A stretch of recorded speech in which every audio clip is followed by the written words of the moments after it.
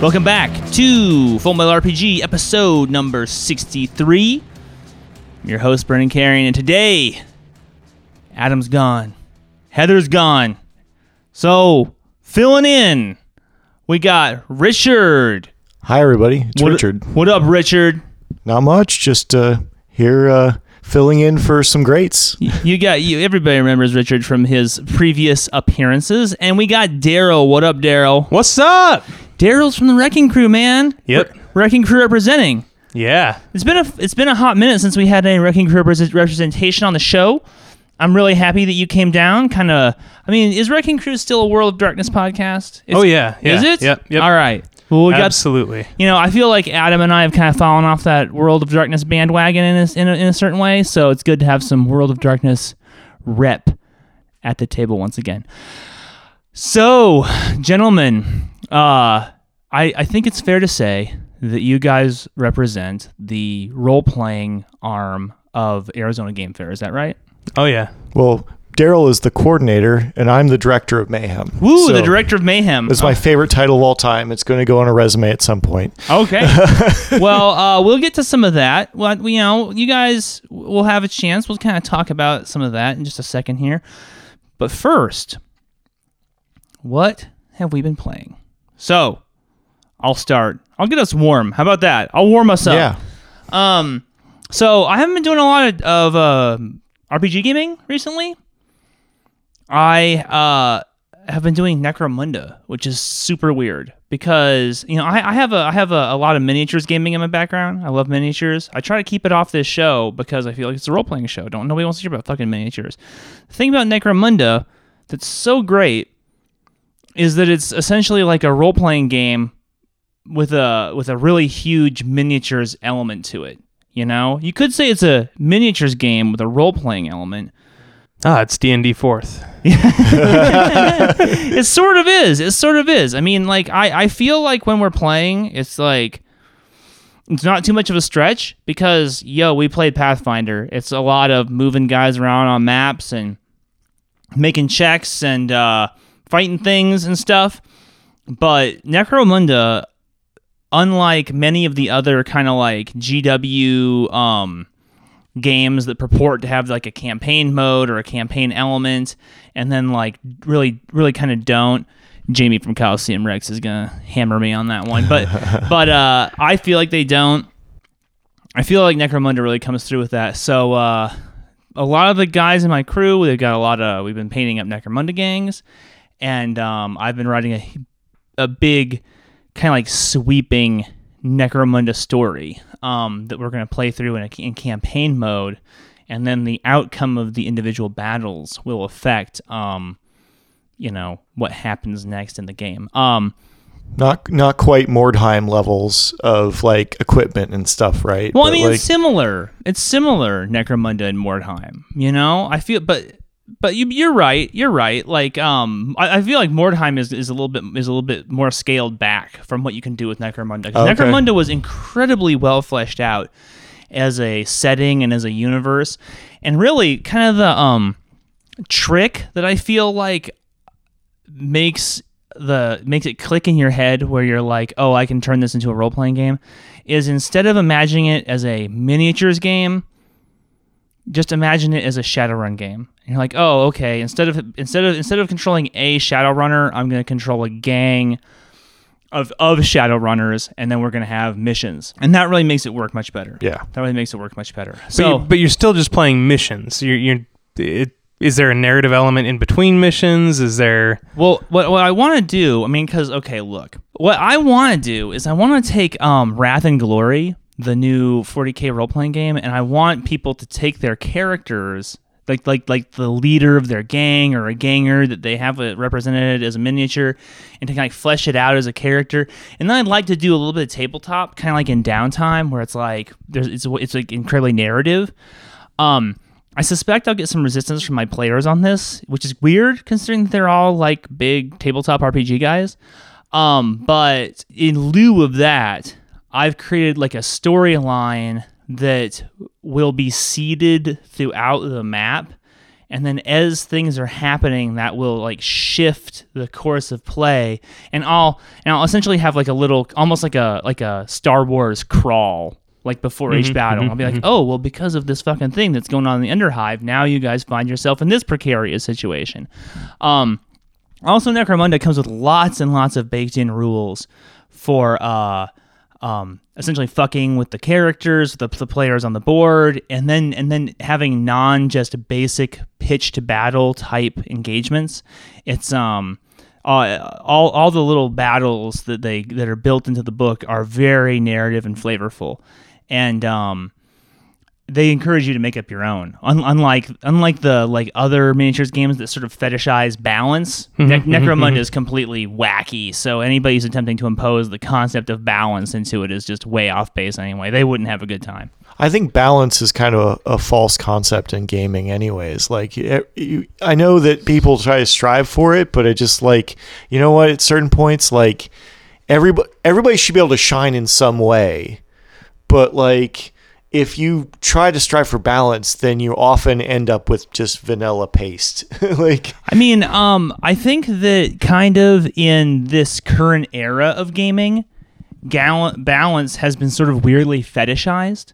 You know, you hear about it a lot. You hear about people being like, I mean, when I first started gaming, nobody gave a shit about balance. I don't know if we had the vocabulary to discuss it. You know, people were like, wow, Rifts is wacky. Like, I don't know what to do. This is so weird. You're a glitter boy, and I'm like a rogue scholar. This doesn't seem fair, you know? But nobody was talking about balance with each other, you know? But now that term has come into the parlance, and we've had, I feel like about half a decade of people really pursuing that on a design level. And now I feel like we've reached this tipping point where people are starting to have this discussion that says balance is actually antiseptic, and it creates a weirdly kind of like sterile vacuum of fun, and that imbalance is fine as long as you have fun. You know what I'm saying? Yeah, absolutely. Yeah, fun is the name of the game. It reminds me of Malifaux, the last miniatures game I got into. Same issues where they originally released the game with a lot of play testing to make sure that things were balanced. Of course, over the course of the first year of the release for second edition, it came about that there were some tricks and combos that really were powerful. And then they started to nerf those, and it just gave rise to other combos. What's the next most powerful thing? Until it just got out of hand trying to play that balancing game on the seesaw, going back and forth until now the third edition, and they're just killing everything that was interesting. That really bums me out. Is you have these games now that are coming out both in tabletop and in minis that are almost surgical in their precision and their sort of fetishization of the perception of balance. And one of the things that I love about Necromunda is that it just throws all that shit out. It's like everything. The ground will never be steady underneath you. There'll be times when your gang is fucking amazing. There'll be times when the scenario is just punishing you for being alive. But it goes around for everybody, and that spark that happens when you're playing something that's just really interesting and engaging, that's so much more fun than standing there and like stroking your beard and being like, well, you know, at least this is completely fair. You know? I don't think I've ever thought that. Even when it was completely fair, like playing chess. Chess is the completely fair game that only gets unfair when you have players of different skill, but it's just like, at least this game where I'm getting horribly beaten is completely fair. It's like, no. Completely fair. Anyway, enough about fucking Necromunda. What you guys been playing? Seriously. So I'm knee-deep in Promethean the Created. By far one of the most interesting of the Chronicles of Darkness games I've played yet. We started with the Mortals game. We went from Mortals to Hunter and played a very unbalanced Hunter game. The players were not...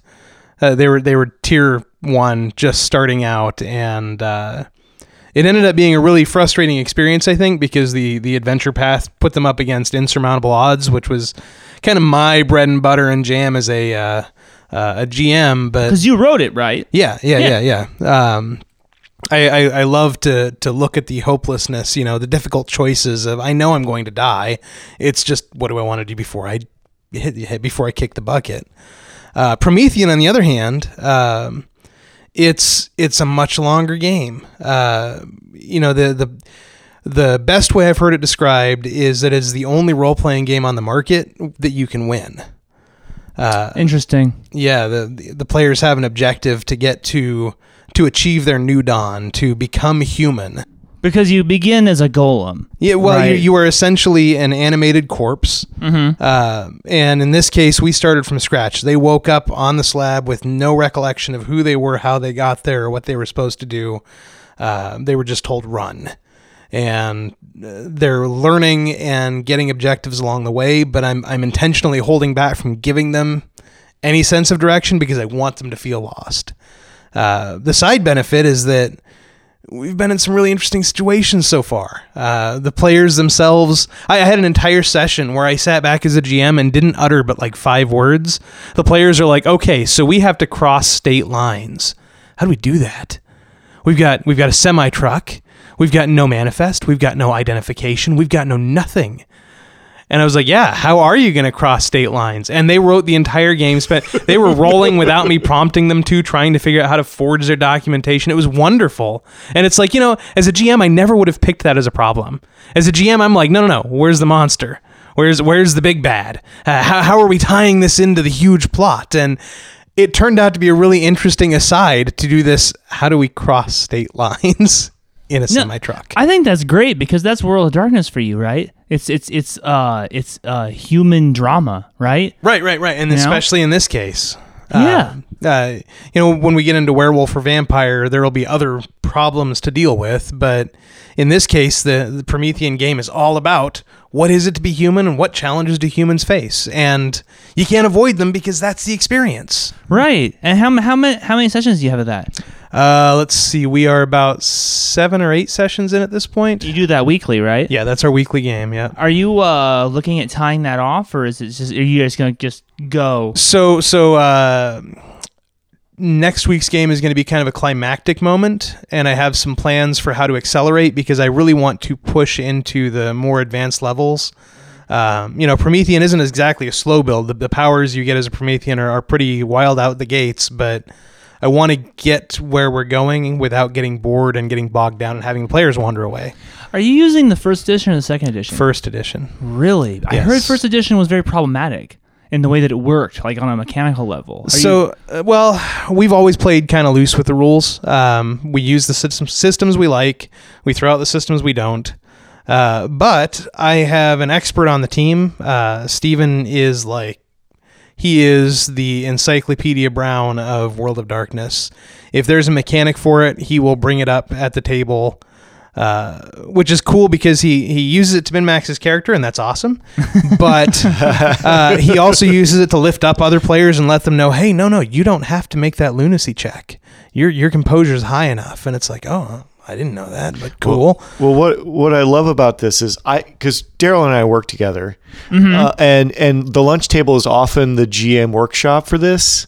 So we often workshop ideas at lunchtime, which has gotten into we get an audience now. Oh yeah. So the people that come in to put their stuff in the microwave are like, we love what you guys are talking about.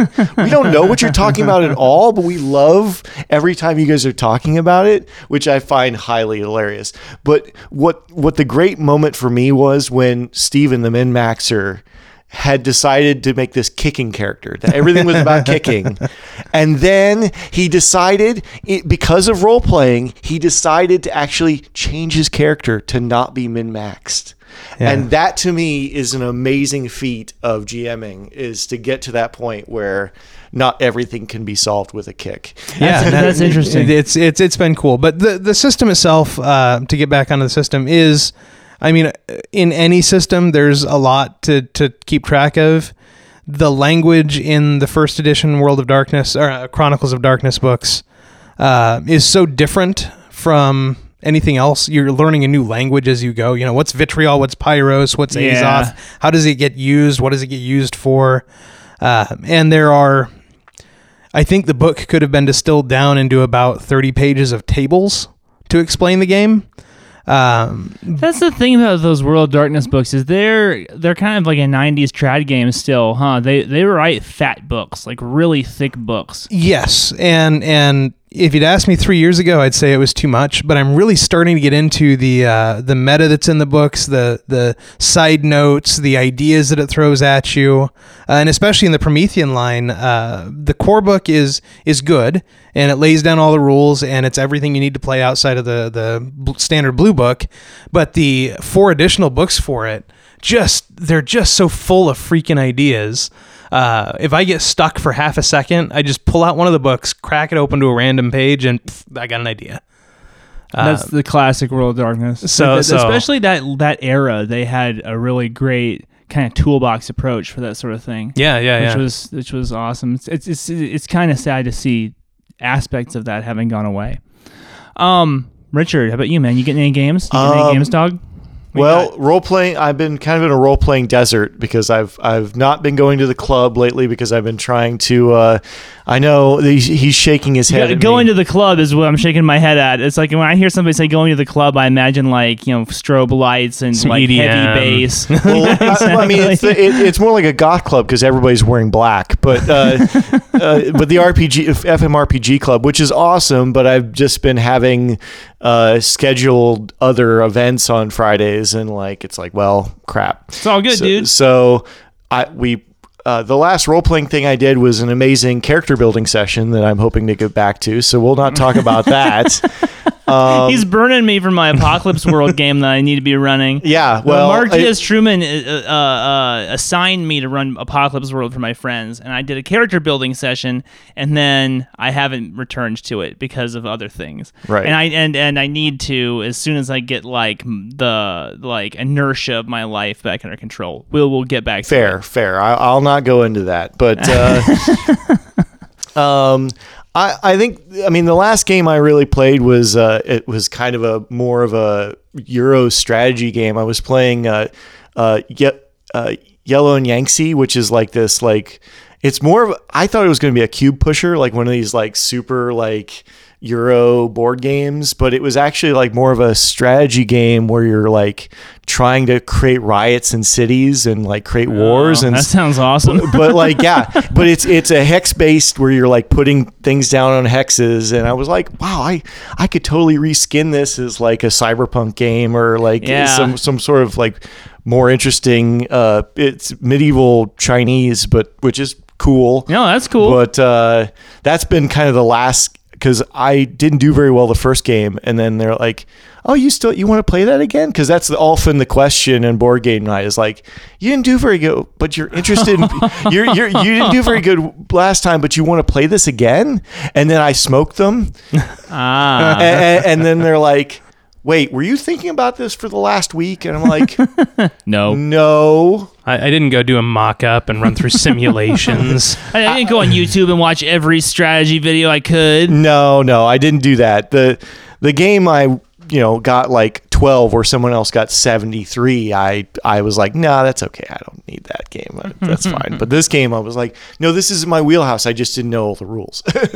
So have you guys been collecting anything lately? That's the second part of the show. Yeah. We talk about what we've been collecting. Who's been collecting anything? Richard, you're looking kind of into the middle distance, man. I get this feeling like you haven't purchased anything lately. No, I have. What'd because you get? The Modiphius Star Trek Adventures, I got that on discount at Games U. The core book. Yeah, the core book. Neat. And then I also bought the miniature set for the Next Generation, which is the most disappointing miniatures box I've ever opened. Really? Because it's like a 5x8 box, right? It's a pretty big box. It is. And you open it, and it's 2 tiny baggies. Oh my god! It's not, and they're all, there's little sprues in there, but it's basically like it's all the original cast of the Next Generation, including Tasha Yar. Oh. But it's in like 2 2x3 baggies that are kind of stuffed in the corner, and I like slid it out of there. I was like, What? Is it at least full of foam that you can cut No. out? No? No, it's just empty space. It's literally 4 times larger than it needs to be. So they made a big frontage so Oh, that yeah. you could put it up there and it looks nice on the shelf, but you're just buying a box of air. Right, essentially, and it was marked at $40 originally, and you, and the 32 millimeter scale miniatures, and it's like 8 of these miniatures, and they're all like tucked into the corner. I was like, at least leave them on the sprue or something, Yeah, so no at least kidding. fills the box. See, like, that's why I didn't ever pick any of those up because of the 32 millimeter. If they had been 28s, I would have picked some up. But like they're small though, Are so well, I mean, I think they're 32 millimeter true as opposed to heroic. Yeah. Because that was the other thing. I was like, why are they so small? I thought they'd be a little. I was like, oh wait, I'm used to like 28 millimeters. They're giant, Yeah, right? yeah, That these yeah. are heroic. No.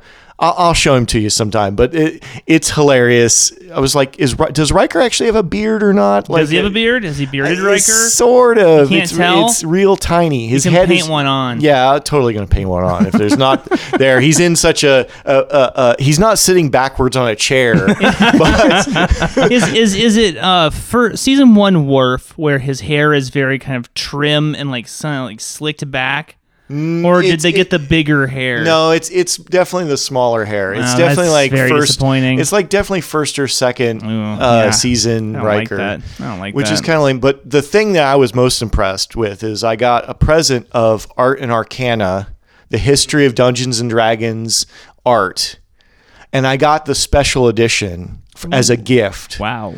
And this thing is like retails for like $150. You can get it for much less on Amazon. And Don't shop on Amazon, kids. Fuck Bezos. Anyway, go ahead. right, fair enough.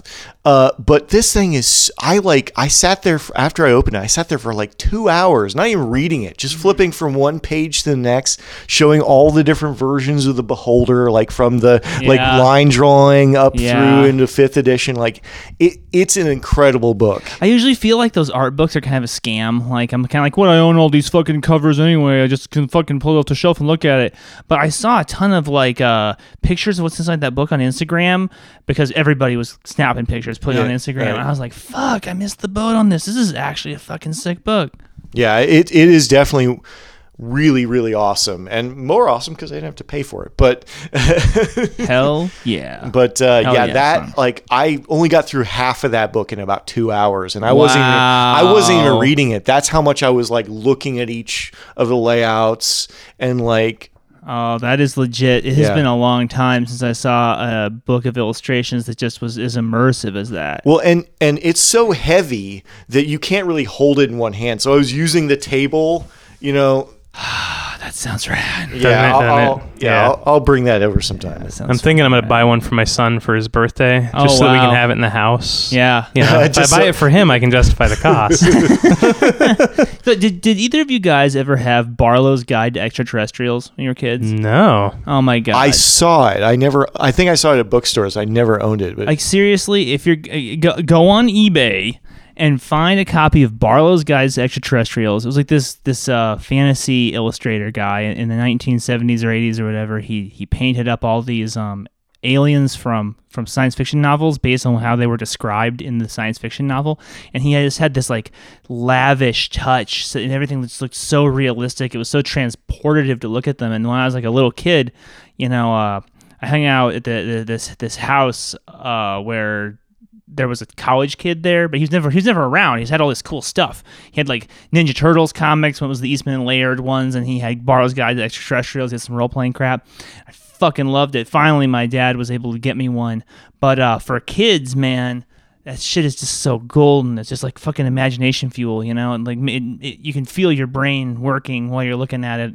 And your description of the Art and Arcana book reminds me of that so much. Just that, you know, falling into the pictures. I love that stuff. yeah, and that I think somebody should really do an Aliens book for a role-playing game that's as lavish as that Barlow's Guide, because I've seen some pictures and I kind of looked at a shelf, but like that, it's definitely a very influential book. For sure. How about you, Daryl? What have you gotten lately? Anything good? I actually fell into a large collection of Chronicles of Darkness stuff. My friend Karen surprised me at a holiday party, and she's like, I have a couple of books for you. And I was like, oh, okay. And I'm thinking, okay, I'm going to get another player's guide or something.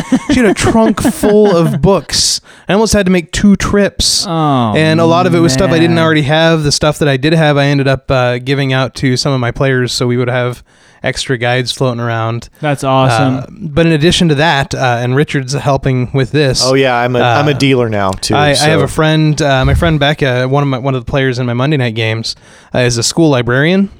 And she asked a while back, she said, hey, I want to get some of the kids into role-playing. They're interested in Dungeons & Dragons. Can you help me out? And it just so happened I had a set of 4th edition books, and Richard gave me some stuff, and recently we've got feedback that they're having some issues with the system trying to make characters. Shocking. and they're like, we don't like math already, and this is what we're supposed to do for fun. So Richard, at the last Gamers Garage sale we had at the warehouse, picked up a whole bunch of stuff, a whole stack, and I've been having a lot of people just randomly donate stuff.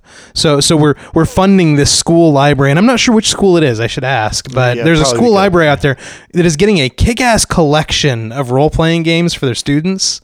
And my son is doing his Eagle Scout project, and he's going to be doing an elementary school library and funding them for a whole bunch of new books. So I'm thinking this can be a thing, just collecting books and giving them to the kids, even if it's something they're not going to play, something that's too complex for them. Because I remember looking at Advanced D&D when I was a kid, and I never got that far into the rules, but we sure had fun rolling dice and looking at the pictures. Right. You look at the pictures, you get all excited, and then you go like, oh, I'm this robot on this picture, and you're this robot on this picture, and if we encounter this monster, roll a dice and see what happens, and it's an 18, I blow it up. Yeah. That's basically role playing anyway. That's the essence of it. As long as you're having fun, the system really doesn't matter, and that's what kids understand intrinsically. Oh no, you're speaking my language, Richard. Yeah. Can you smell the dirty hippiness wafting off of me? And I'm trying to design a role playing game eventually, so there's that too. So rules do matter. The classic. Oh yeah, flip-flop.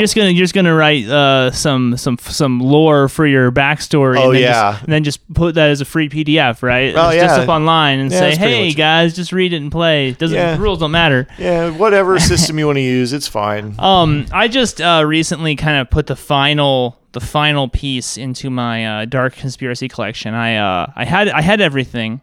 I had everything from the 1st edition. I don't have all the 2nd edition stuff. And then there's this mysterious 3rd edition that got written but never released. And I guess you can find parts of it online. Anyway, the 2nd edition stuff is really unbelievably expensive. And then it's just the old 1st edition books kind of recut up and put into different orders so it makes more sense, which is cool. Or whatever. I don't really need to spend $100 a book to get that. So I have a complete 1st edition, and then I was like, I'm going to run this for my friends, so I need some additional core books. And because I can't just have one additional core book, I'm like, I got to have 2 extra core books. So I finally got in my 3rd Dark Conspiracy 1st edition core book. And now I can rest, I guess. Now I can just cross my arms over my chest and die. You can bury me with it. I figured you're going to build a tomb out of all your role playing. Well, look at all the fucking miniatures over there. Oh yeah, we're in the shadow of all your miniature stuff. I was telling Heather I could lay that all out on the ground and then throw a blanket over it and sleep on top of it. Which if I buy any more, she may kick me out in the street and I'll have to. So anyway, that's what we're doing with role playing shit. Well, thank you, gentlemen. So you guys, in addition to this fucking kick-ass community building project that you got here with this library, I love this kind of stuff. At Full Metal RPG, we're very passionate about going out into your community and fucking building role-playing groups, because this is how we perpetuate the hobby. This is how we have different voices in the hobby, so people aren't just always looking at Critical Role and thinking, oh, I gotta be like Matt Mercer or whatever. I gotta get my Monty Python jokes in here. You gotta get out there. You gotta be an ambassador for the hobby, and so we love that kind of stuff. I didn't even know you were doing this school thing. Don't leave without letting me give you something. Oh, rock on. That's what Much appreciated. I'll give Yeah. you some stuff. But you guys are up to something else entirely. You guys are doing some community building on a different scale. What are you currently working on? Arizona Game Fair. We're doing the third year of Arizona Game Fair. It's on March 29th, 30th, and 31st. Mesa, Arizona Convention Center. It's like a Pavlovian response at this point. When I start that, it just has to keep going until it stops. It's kind of like Full Metal RPG. It's just yeah. Did I sound weird there? Should I edit that part out? No, it's Okay, go fine. ahead. You sounded great. I sound weird. We all sound weird. It's fine. Everything's fine here. But we're going into our third year. We're up in our game quite a bit. Like we were in the A building and the B building last year, which is It was two different buildings that were separated by a parking lot. Yes. And it was kind of like, I'd say, 50, 60 yards in between them. Yeah. Yep. But because Arizona Game Fair is in the spring, it was actually kind of a nice walk because there were these trees. There's these kind of like park, like rolling hills. You were there at night. You're kind of off the road. There was a certain like ambiance about it that I really enjoyed. fresh air is at a premium at most conventions. Yeah. I wasn't going to say it. Let's just go there. So now it's a new layout. Right. So we've gone to the B and the C building. Now, why would we go to the C building? The C building is somewhere around 20,000 square feet. It is, or even larger. I can't. It's a barn. Like It's big. They throw rock shows in this hall. That's okay. I've been to the Mesa Convention Center for a lot of different cons, going a long way back, when they were holding Comic Cons and stuff there, and that is a legitimate con space. That is Yes. it's like what you expect when you walk into a Trekkie convention or a Comic Con or whatever. It's big. So you guys are taking that area now. Yeah, so we keep in the B area where we had scheduled games. That's where role playing games are. We're up in our game a lot. Yeah. So we're going from like 10 tables to 30 tables of role playing games. Hooey, that is a jump. That is Yeah. a big jump. Yeah, and what's more exciting is that the schedule's actually filling out really nicely. So we're excited. It's not going to be a big empty hall. It's also not going to be super packed elbow to elbow. You know, last year and the year before we were in a smaller room, and last year we really maxed out the schedule. And I love busy spaces. Noise is always a factor. So having the extra space this year. And we have some creative arrangements where we can kind of wall off an area if we're having a loud event, and we'll get into that in a minute. It's going to be a much different experience. It's going to be, when I went to Gen Con and I walked into one of the large gaming rooms, it's that kind of energy. It's not frenetic. It's not people shouting over each other, but there's a good buzz in the room. You can see a whole bunch of people having fun. So with 30 tables of action, it's going to be great. Sometimes it's really fun to walk through a con gaming space and to see what people are playing and to see like kind of how they're engaging with it. One of my best experiences from the second Gen Con I went to last summer, was I walked past this table a couple times because, go and get water, blah, blah, blah, whatever. And I kept seeing this fucking game that just looked amazing. And at the very end, when I was packing up all my shit to leave, I was like, what are you guys playing? Turned out they were playing Eclipse Phase. And I was like, Holy are shit. you fucking serious? Holy I'm shit. like, this is Eclipse Phase? Because this looks fucking amazing. And I'll tell you what, man, I've been chomping at the bit for second edition to come out ever since. Anytime now. I keep looking. There's a couple of the first edition books at Zia that I just keep waiting for them to put on half so I can go and get them. Are they? They've got the core, and then they've got Rim Worlds and Outworlds. So really? yeah, it's a I full know- set. I know what Zia you go to. I know you shouldn't have told me swiped that. some books already. You but should have told me that. No. If you want to grab it, I will totally play in that game because as fun as it would be to GM it, I'm really looking forward to getting a chance to play in that system. Yeah, no doubt, right? So back to the con. Yeah. Lay it on me. What's the big picture? Well, the big picture is we've got just it's like a page of events here, and these are just the big things, right? So right off the top, I mean, my favorite thing, the thing I was lobbying hardcore Andrew to do. Wait. Are you about to drop the Hungry Hippo tournament? No, that I am in control of that. I can do whatever I like. I was going to be the Bobby Fischer of Hungry Hippos till the fire alarm went off at Phoenix Confusion. No, that's not what I'm talking about. No. I'm talking about Vincent Baker. Vincent freaking Baker. That is quite the prize pony, my friends. That is very nice. Very nice. So we're going to have him come in. Adam, who is mysteriously not here, is going to interview him on stage. Oh, my God. So that's Friday night. We're going to do that right after we have Vital Lacerda, which is a very big Euro game designer. And then after that's going to be Vincent. And we're going to do that. And that's just amazing. And he's going to come and he's going to run some games. He's probably I'm lobbying for certain games to be run. Such as Dogs in the Vineyard. Yes. Of course. Because we're in the West, and if we don't get Dogs in the Vineyard here, because heck if you could find that book, but let's see it run. I want him to run Apocalypse World. Of course. Like that's like one of my favorite games of all time. And then I've been trying to kind of lobby for Kill Puppies for Satan, but we'll see if that happens or not. That's a different. That might not happen, but I put it on the list. I think in this new era of kind of like RPG personalities, people don't really know how influential Vincent Baker is. I don't think people understand what a forward thinker and just what an impressive designer he is, and what he's done to change the language of game design. And I say all of that completely kind of grossly overlooking his partner, and the only reason is because I don't know how to say her name. Can you? Is it Megawee? We don't know. Yeah, I don't. McGay. It's McGay. McGay. Vincent and McGay Baker, because they're both credited on the cover of Apocalypse World. Right, and they should be. Right, they're co-designers of that game, so I don't want to just hand it all to him.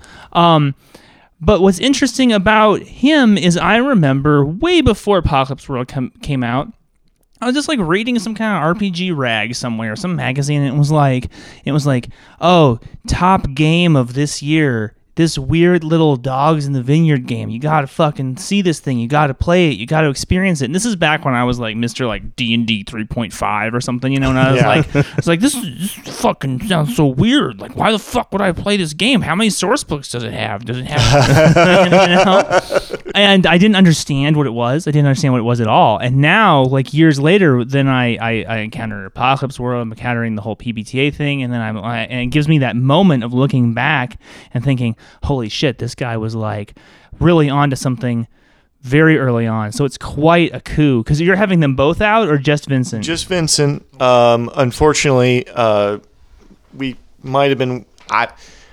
We're trying to get what we can get, and it's a coup just to get somebody like that out here. And I would love to have them back, both of them, next time in a few years when we can afford that again. I'm just gnashing my fucking teeth that this is the year I'm going to Adepticon. I can't believe it. I know. I love that we're doing this show with just you, because we're gonna preview this for you, and you can't be there. Dick.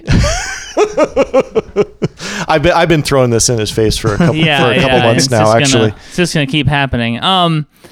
Great. So, what else you got? What else you got, Gerald? You said you had something that you wanted to kind of talk about. Well, we've got a lot of other cool guests lined up. We've got Suzanne Sheldon from the Dice Tower, who's going to do our interview with Vital Lacerda.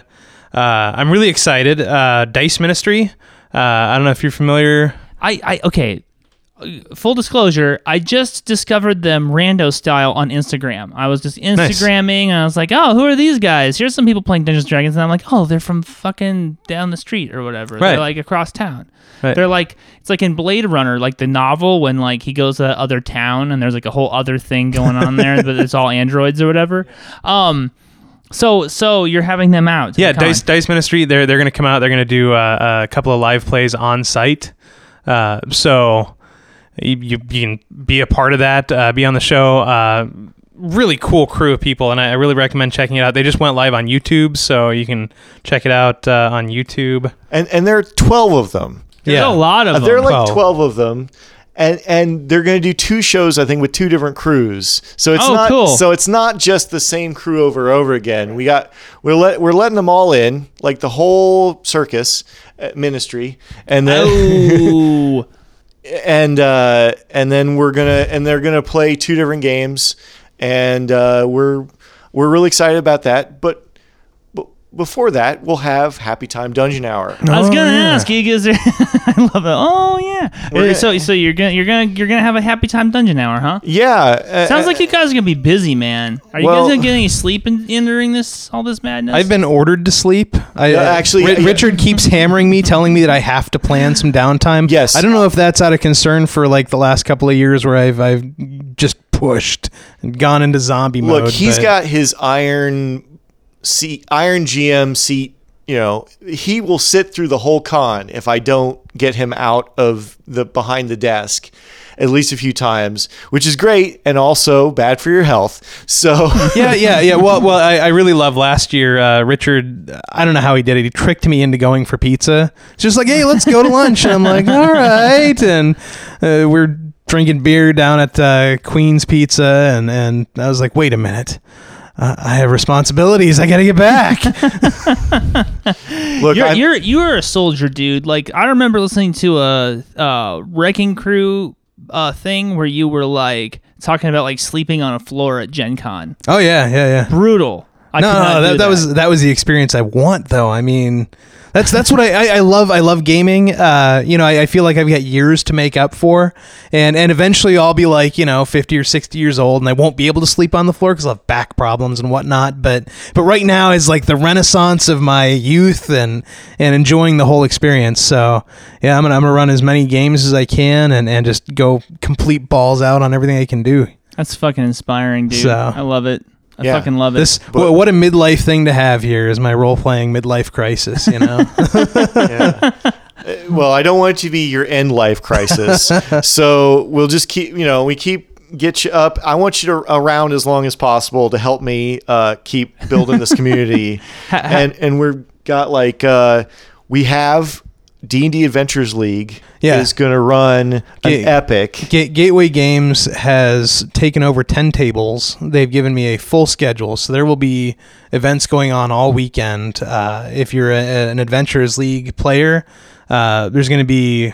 I don't even know. There's some stuff that I don't even have descriptions for because it's not out yet, so there will be some new hotness coming to our event. But the big thing they're doing for us is a 4-hour epic.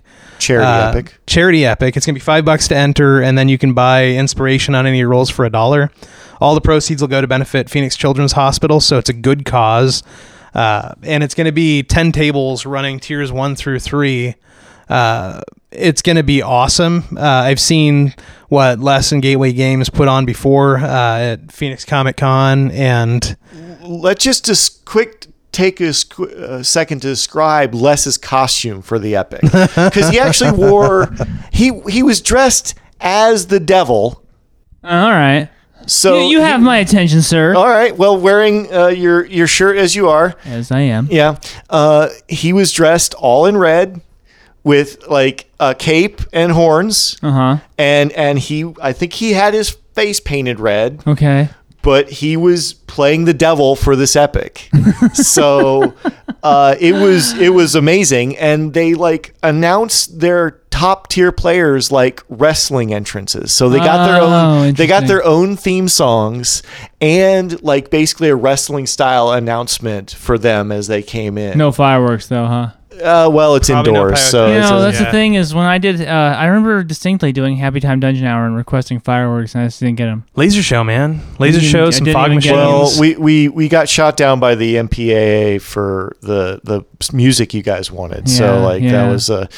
But yeah, so it's a big deal. It's going to be part traditional, sitting at the table playing role playing game, and then there's a couple of portions where you stand up. You're trying to get clues from other tables, and so you have a living campaign, right? And it's a little bit LARPish, and it gives you a good break, so you're not just sitting constantly.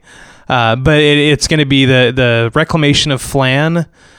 which is one that came out last year. It's a PH, not an F. Yeah, PHLAN. That's unfortunate. Why would they do that? Because they didn't want it to be a dessert. Oh, all right. Oh, It will be delicious, but no, it's Les always puts on an awesome show. So I'm really looking forward to it. It's going to be a big event. On top of that, we have ASU Adventurers Club is going to be coming out and running a mega dungeon. Oh, good. So it's going to be a lot of fun. They're going to have a whole bunch of tables set up, and you're going to have a level 4 D&D 5th edition character, and it's an explore the dungeon at your leisure. So every table is a different section of the dungeon, and as you jump from section to section, they'll direct you what table you're supposed to go to as you try to solve puzzles collaboratively and eventually get to the big climactic. You know what's so weird, right? Like, I'm at Game Depot. Okay, I'm at Game Depot hanging out, and the owner there, Patty, she directs me to this table. She's like, "Oh, you should meet these guys. They're in charge of the ASU D&D club or whatever." Yep. And I'm Adventures, like, what the fuck? Like, seriously? I went to ASU. I went to Arizona State University, and at that point, I'm old. I think there were like some scattered groups of kids on campus who were playing different role-playing games, and we were like fucking hiding in our apartments because that was when like ASU was like known for being in Playboy and The party school. yeah, and stuff like that. Like the frat boys were like shooting porns in their dorm rooms, and then being like upset when the school was upset with them for that. You know what I'm saying? So it was this radically different scene than like role playing. So I go up to these kids and I'm like, "Hey, you're doing D&D at ASU. That's so great. Like, is there anything that we can do to help you out?" And they're like, "We had like 150 people at our last event. We had like 30 GMs with like all at their own table." I'm just like, what the fuck? Are you serious? Like, it's a different world, man. They've got a grant to role play. Yeah, man. I mean, can you imagine that, being in college and just like walking into a big ass hall and it's like a con on like Friday night and just like, "Oh yeah, just come hang out." Why would you ever leave? Yeah, exactly. and it's like the gaming world has changed so much, and in its complexion and in its diversity.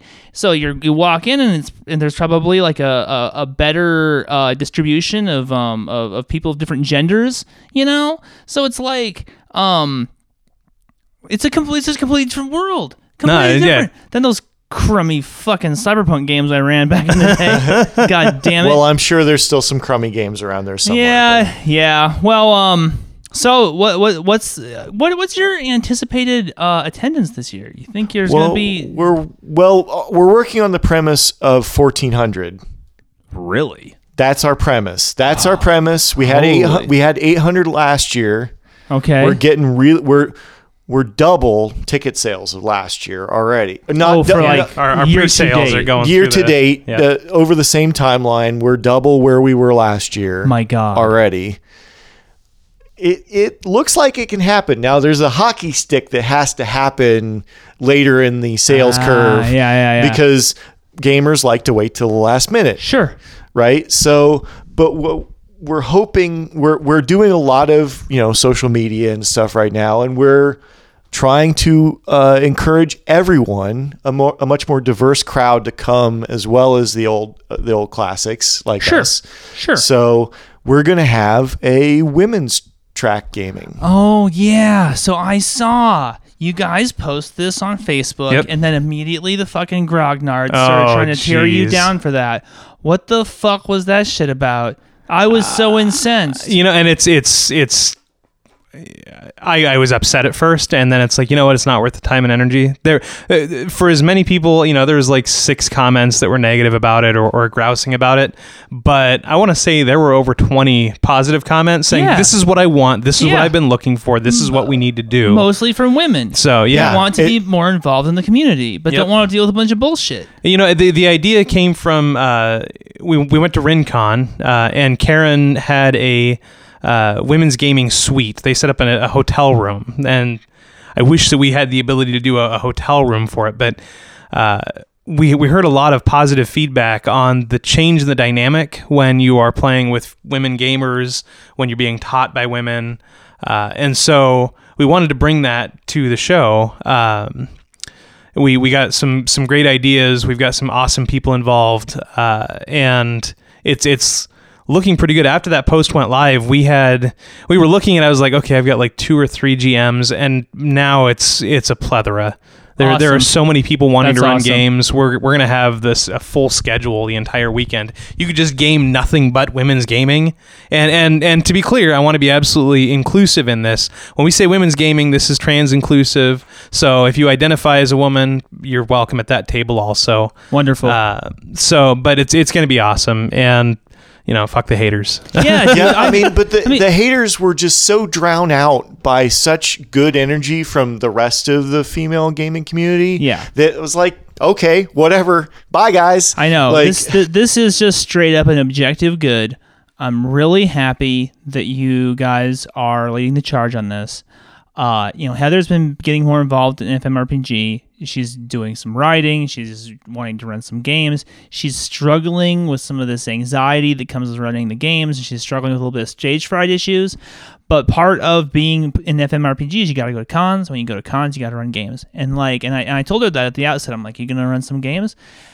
She said yes. And this is just such a better situation for her. She's very excited. She wants a table. I hope you haven't booked out your tables yet. At the very least, I'd like to. I'm hoping you can get her one table. Fantastic. She's in the list of game. We already started talking to her a little bit earlier. Wonderful.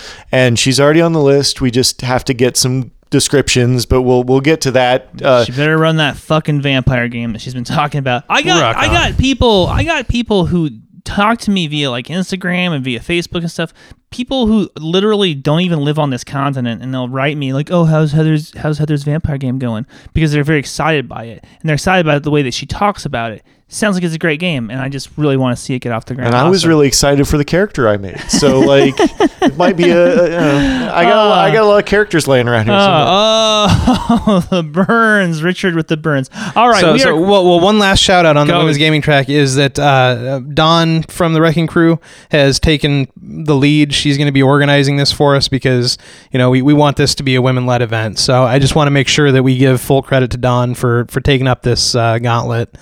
And she's gonna rock. Excellent. So. Yes. I have been privileged enough to meet her at Gen Con. Yeah. She's super great. She's fucking old school. She taught you to game, right? Oh yeah. Yeah. So hell yeah, that is great. I'm very excited by what you guys are doing, and I am just absolutely sick that I'm gonna miss it because I just did not know that I was double booking. I had every intention of being there. Oh, I know. All right, Daryl. You do something that is very near and dear to my heart, which is that you have a night at a game store where you spread the good word about the World of Darkness. Can you tell us a little bit about what you're doing? So last year, I made it a goal that I wanted to start running more, and I wanted to start running specifically the Chronicles of Darkness games because I'm just in love with the system. The challenge was I didn't want to bog myself down with waiting for conventions and trying to run just 4-hour one-shots. I really love convention gaming. That's where I cut my teeth as a GM, and that's where I really want to excel and continue to excel. But I wanted to explore what's a longer game like. What does it look like when you have to plan for multiple sessions? What do you do when the players go way off track? And so I started what's called Monster Mondays at Games U.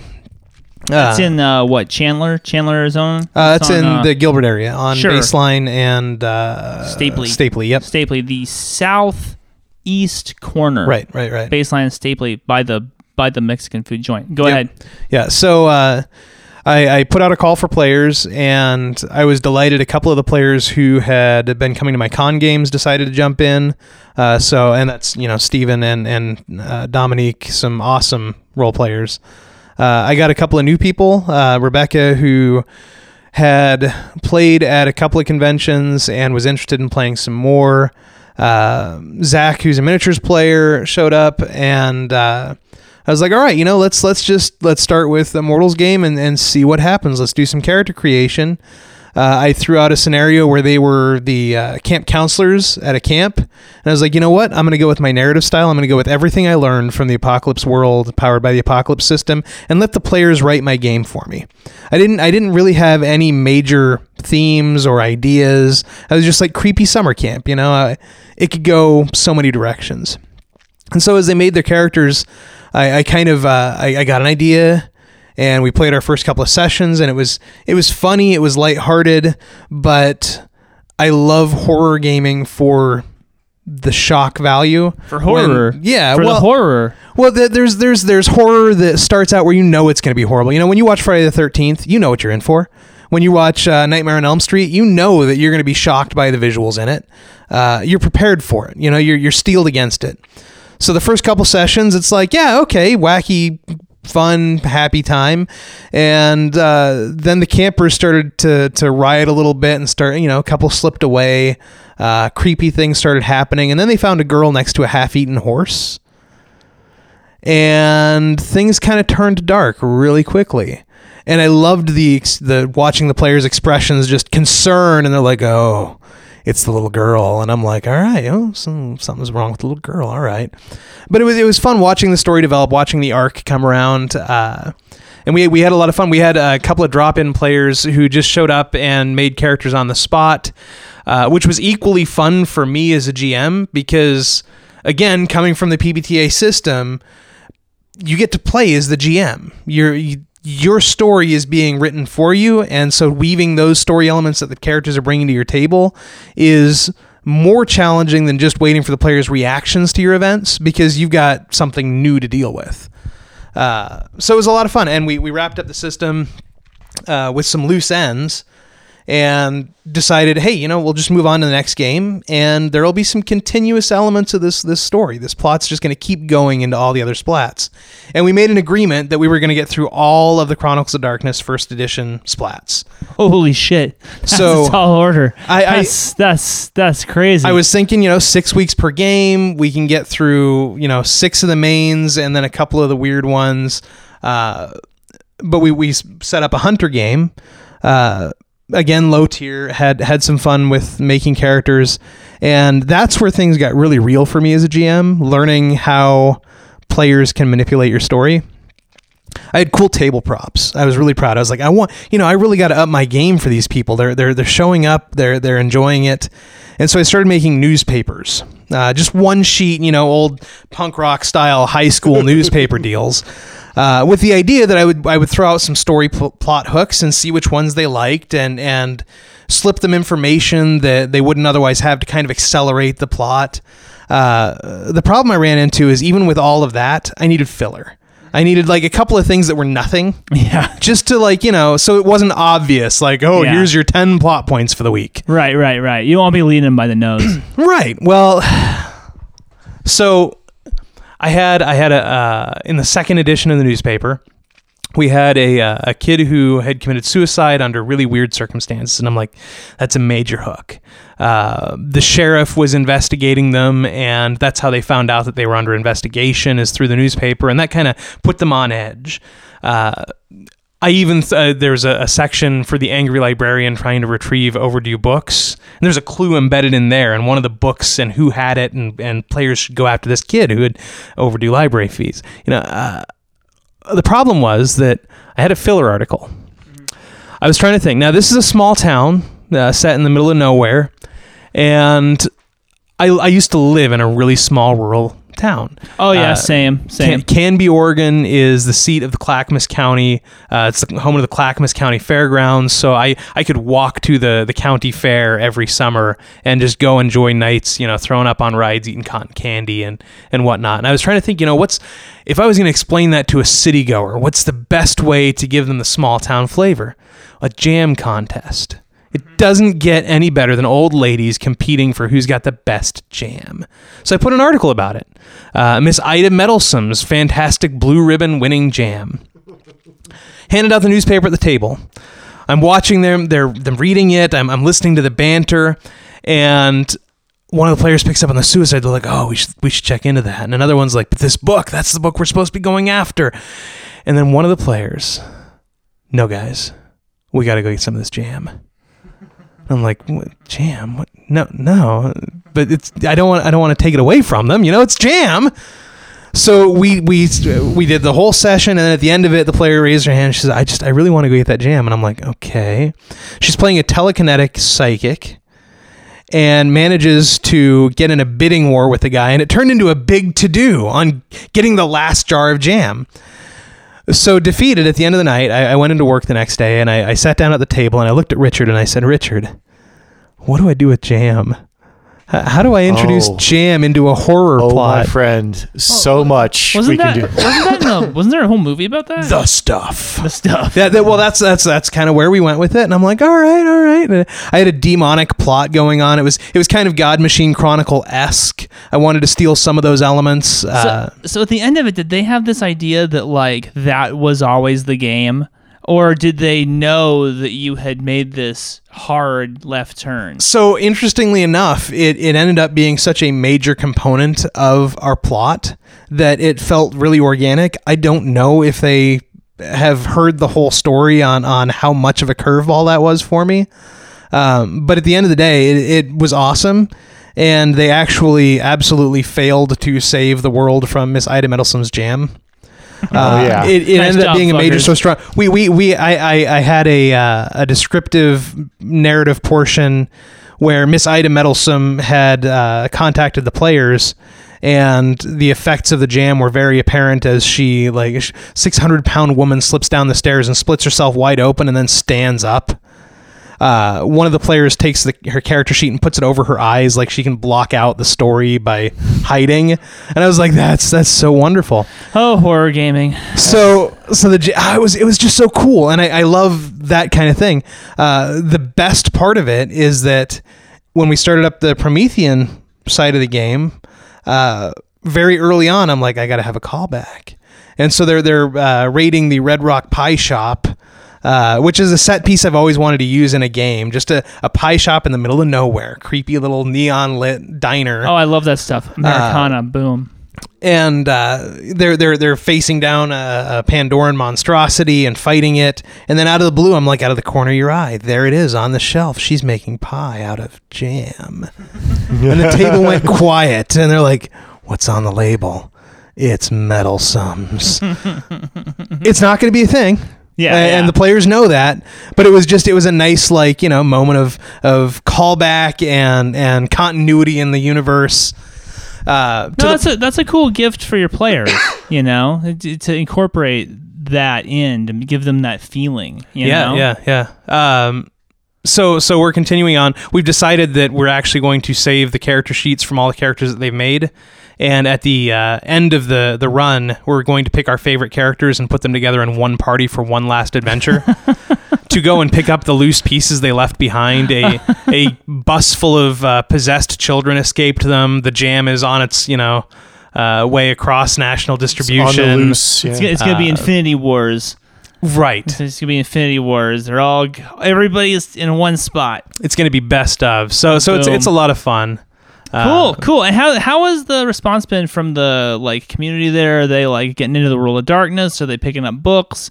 How's the reaction of the shop been? So we actually recently stepped away from the shop for our Monday nights. Really? It got kind of loud. I don't know that we were the cause of it, but role playing at Games U has gone through the roof. They've got a mega D&D session going on. We had to fight and we had to have somebody get there early to reserve a table for us just so we could play, which was awesome. On Mondays, we don't go there on Mondays. Yeah. I was just in there the other day, and I was like, I wonder if they're discontinuing role playing. It doesn't seem like there's much here. Anyway, go ahead. Yeah. So unfortunately, we've stepped away, but. I've had a lot of people contacting me wanting to get in on the game. We had an incident during our Hunter game trying to introduce somebody late in the game, and so we've kind of come up with an idea with the core group that we've got that we're going to bring people in the beginning, but we're not going to bring people in the middle of the story. Yeah. So unfortunately, with Promethean being kind of a longer story arc, I came up with an awesome idea. I was like, writing story is hard. It can be really challenging, especially coming up with really well fleshed out characters, because I know what I like, but players are more creative infinitely than I am. So I sat down with a group that we were calling Opposing Forces. There is a there is an opposing force in the storyline that was largely developed by another group, and we're going to get together during major conflicts in the story and let them play the other side, so that I can see, as much as I know how I would want the NPCs to react, I'm going to give these other players a chance to do it. And that's kind of how I'm keeping it alive. And I'm going to start doing some more gigs. I want to get back, and I want to do more one-shot, I think, for demos. Because as fun as the continuing story is, it's limiting in terms of players coming in and out. Yeah. I mean, I was stoked for Monster Mondays in that I had thought it was going to be like an anchor for World of Darkness in shops. World of Darkness hasn't gotten their shit together, so they aren't in shops. Right. So, I'm just happy that you're out there doing the thing that you're doing, man. I'm happy that you're out there winning hearts and minds. Good on you, man. Well, like I say, it's been good advertising for Onyx Path. Wrecking Crew's still doing a lot of stuff. We're still showing up at conventions. I'm still going to go to Comic-Con in July-ish. Whenever it is. Summer, and do my thing there. I'm learning a lot about how to attract people. I've got a giant poster-sized character sheet that Richard helped me print out. That's a great table prop to be like, okay, when I tell you to roll Resolve plus Composure and whip out my laser pointer, this plus this. Interesting. Yeah. Help them see their Nice. character sheet, a giant map board, dry erase map board. So I'm kind of carrying it all together. What's exciting is with the challenges that White Wolf specifically is having right now, in terms of their reorganization and getting things released, Onyx Path is still rocking. They just finished their, not necessarily in the Chronicles of Darkness line. But I mean, here's the thing, man. We could talk about this all night, but like, this whole like existing as an idea that's online, that like you have to go to a specific web page and interact with it there, and the only way you know that page exists is if you interact with somebody who tells you that it exists, and then they convince you to interact with it. It's like I feel like they pioneered this model. I feel like that model hasn't worked out very well, and I feel like they need to be back in the game stores. And White Wolf Prime was like, no, seriously, we're getting back in the game stores, and they fumbled it. So it's like, I mean, I understand that like Onyx Path is still kicking out lots of books and stuff, but those games are never going to reach even a fraction of the level that they once occupied until they have some shelf space visibility. You know what I'm saying? Sure, absolutely. Now, to that point, something that I think we've helped accelerate is as the second edition is rolling out, we're finding more and more books at Bookman's, Zia, all the secondhand stores. Yeah. And I'm finding the core books left and right. I was struggling to find them a year ago, and now it's like I can pick up Werewolf anywhere, Forsaken. I can pick up the Vampire Requiem book. I think I've bought 4 of them now, so they're out there and available. And I know people are looking for them, so it's picking up traction that way. Sure, there's a secondary market for it, and some of those like collector prices that you were seeing kind of a year or two ago are falling, which it was a ridiculous barrier to entry that never should have been there to begin with. So I agree. It's in a sense the game is becoming more accessible, but and as much as those companies rely on guys like us to kind of get into the street and get it on the podcast and stuff like that and get the word out, it's like I kind of feel like they maybe have gone a little bit too far into the 21st century and they need to remember like that they have this like burden they have to carry too. They gotta if nobody knows about the game, if there's no game to know about, you know what I'm saying? Absolutely. It's gotta be out there. Anyway, I'm sorry to be all fucking salty about it. No, it's a challenge, but that's why we're doing what we're doing. That's why I show up at cons and do what I do. That's why the Wrecking Crew's out there demoing stuff, making sure the latest games get on the table. There's just it's for me. I got into it because of the Chronicles of Darkness system, because I don't think I'll ever know as much about the original World of Darkness as some of you who have been around a lot longer in that system than I have. Yeah. Hey, that's like being like the Gilligan's Island trivia champion. I mean, like, who cares? You know what I'm saying? It's just, for me personally, it was intimidating. So the Chronicles of Darkness, the story path system idea is a lot easier to jump into. And the fact that it is so grab bag, mix and match, you can pick up any book and there's a million ideas to run with, in addition to all of the SAS systems and all of the stuff that's available on Storyteller's Vault now. There's just so much out there. It's a good time to get in. I'm excited. I love it. I'm also loving some of the newer games. I've got Cavaliers of Mars I got a copy of. They Came From Beneath the Sea is out, and that I missed the Kickstarter. I'm kicking myself on that because it looks like it's going to be a fun game. I'm stoked for Deviant. We're supposed to get a look at Deviant this year at last, which I'm stoked for. I'm stoked for that quite a bit. Gentlemen, it has been fun. Why don't you let... what I was going to plug. Oh, I was about to say, why don't you let the ladies and gentlemen at home know how they can interact with you? All right. So Arizona Game Fair, pretty much all the socials. I'm now on the Instagram, so I'm adding some RPG love on the Instagram. So follow us at Arizona Game Fair on Instagram. And, I'm going to be putting some more out there for that. If you are in the area, or even if you're not, if you're going to be in Arizona for Arizona Game Fair and you want to run some games, ArizonaGameFair.com/submissions. February 15th is the deadline. Please, I'm assured that this will get out before then, but even if not, we it will be out. All right. And then if you are a designer or somebody we're going to be doing, we have a huge board game library. We have like 600 plus board games. We're going to have an RPG library. So we're going to be carrying around big cases of books. So if you are a designer or one that would like to have some advertisement in our library, or donate to the school that Daryl's donating RPG books to, contact us at rpg@ArizonaGameFair.com and get at us. We can work some things out. Yeah, absolutely. And I think that was my plug, was those two things. And solid. All How right. can they get at you? How can they get at you, Daryl? RPG@ArizonaGameFair.com is the email you can reach me for Arizona Game Fair related items. You can also email me or email the Wrecking Crew at thewreckingcrew.com. What if somebody wants to particularly play in one of your games for Monster Mondays? How can they reach you? If you wanted to reach me for that, my email address is xrobingoodfellow@yahoo.com. Email me if you have questions, if you need help setting it up, if you want to borrow source books.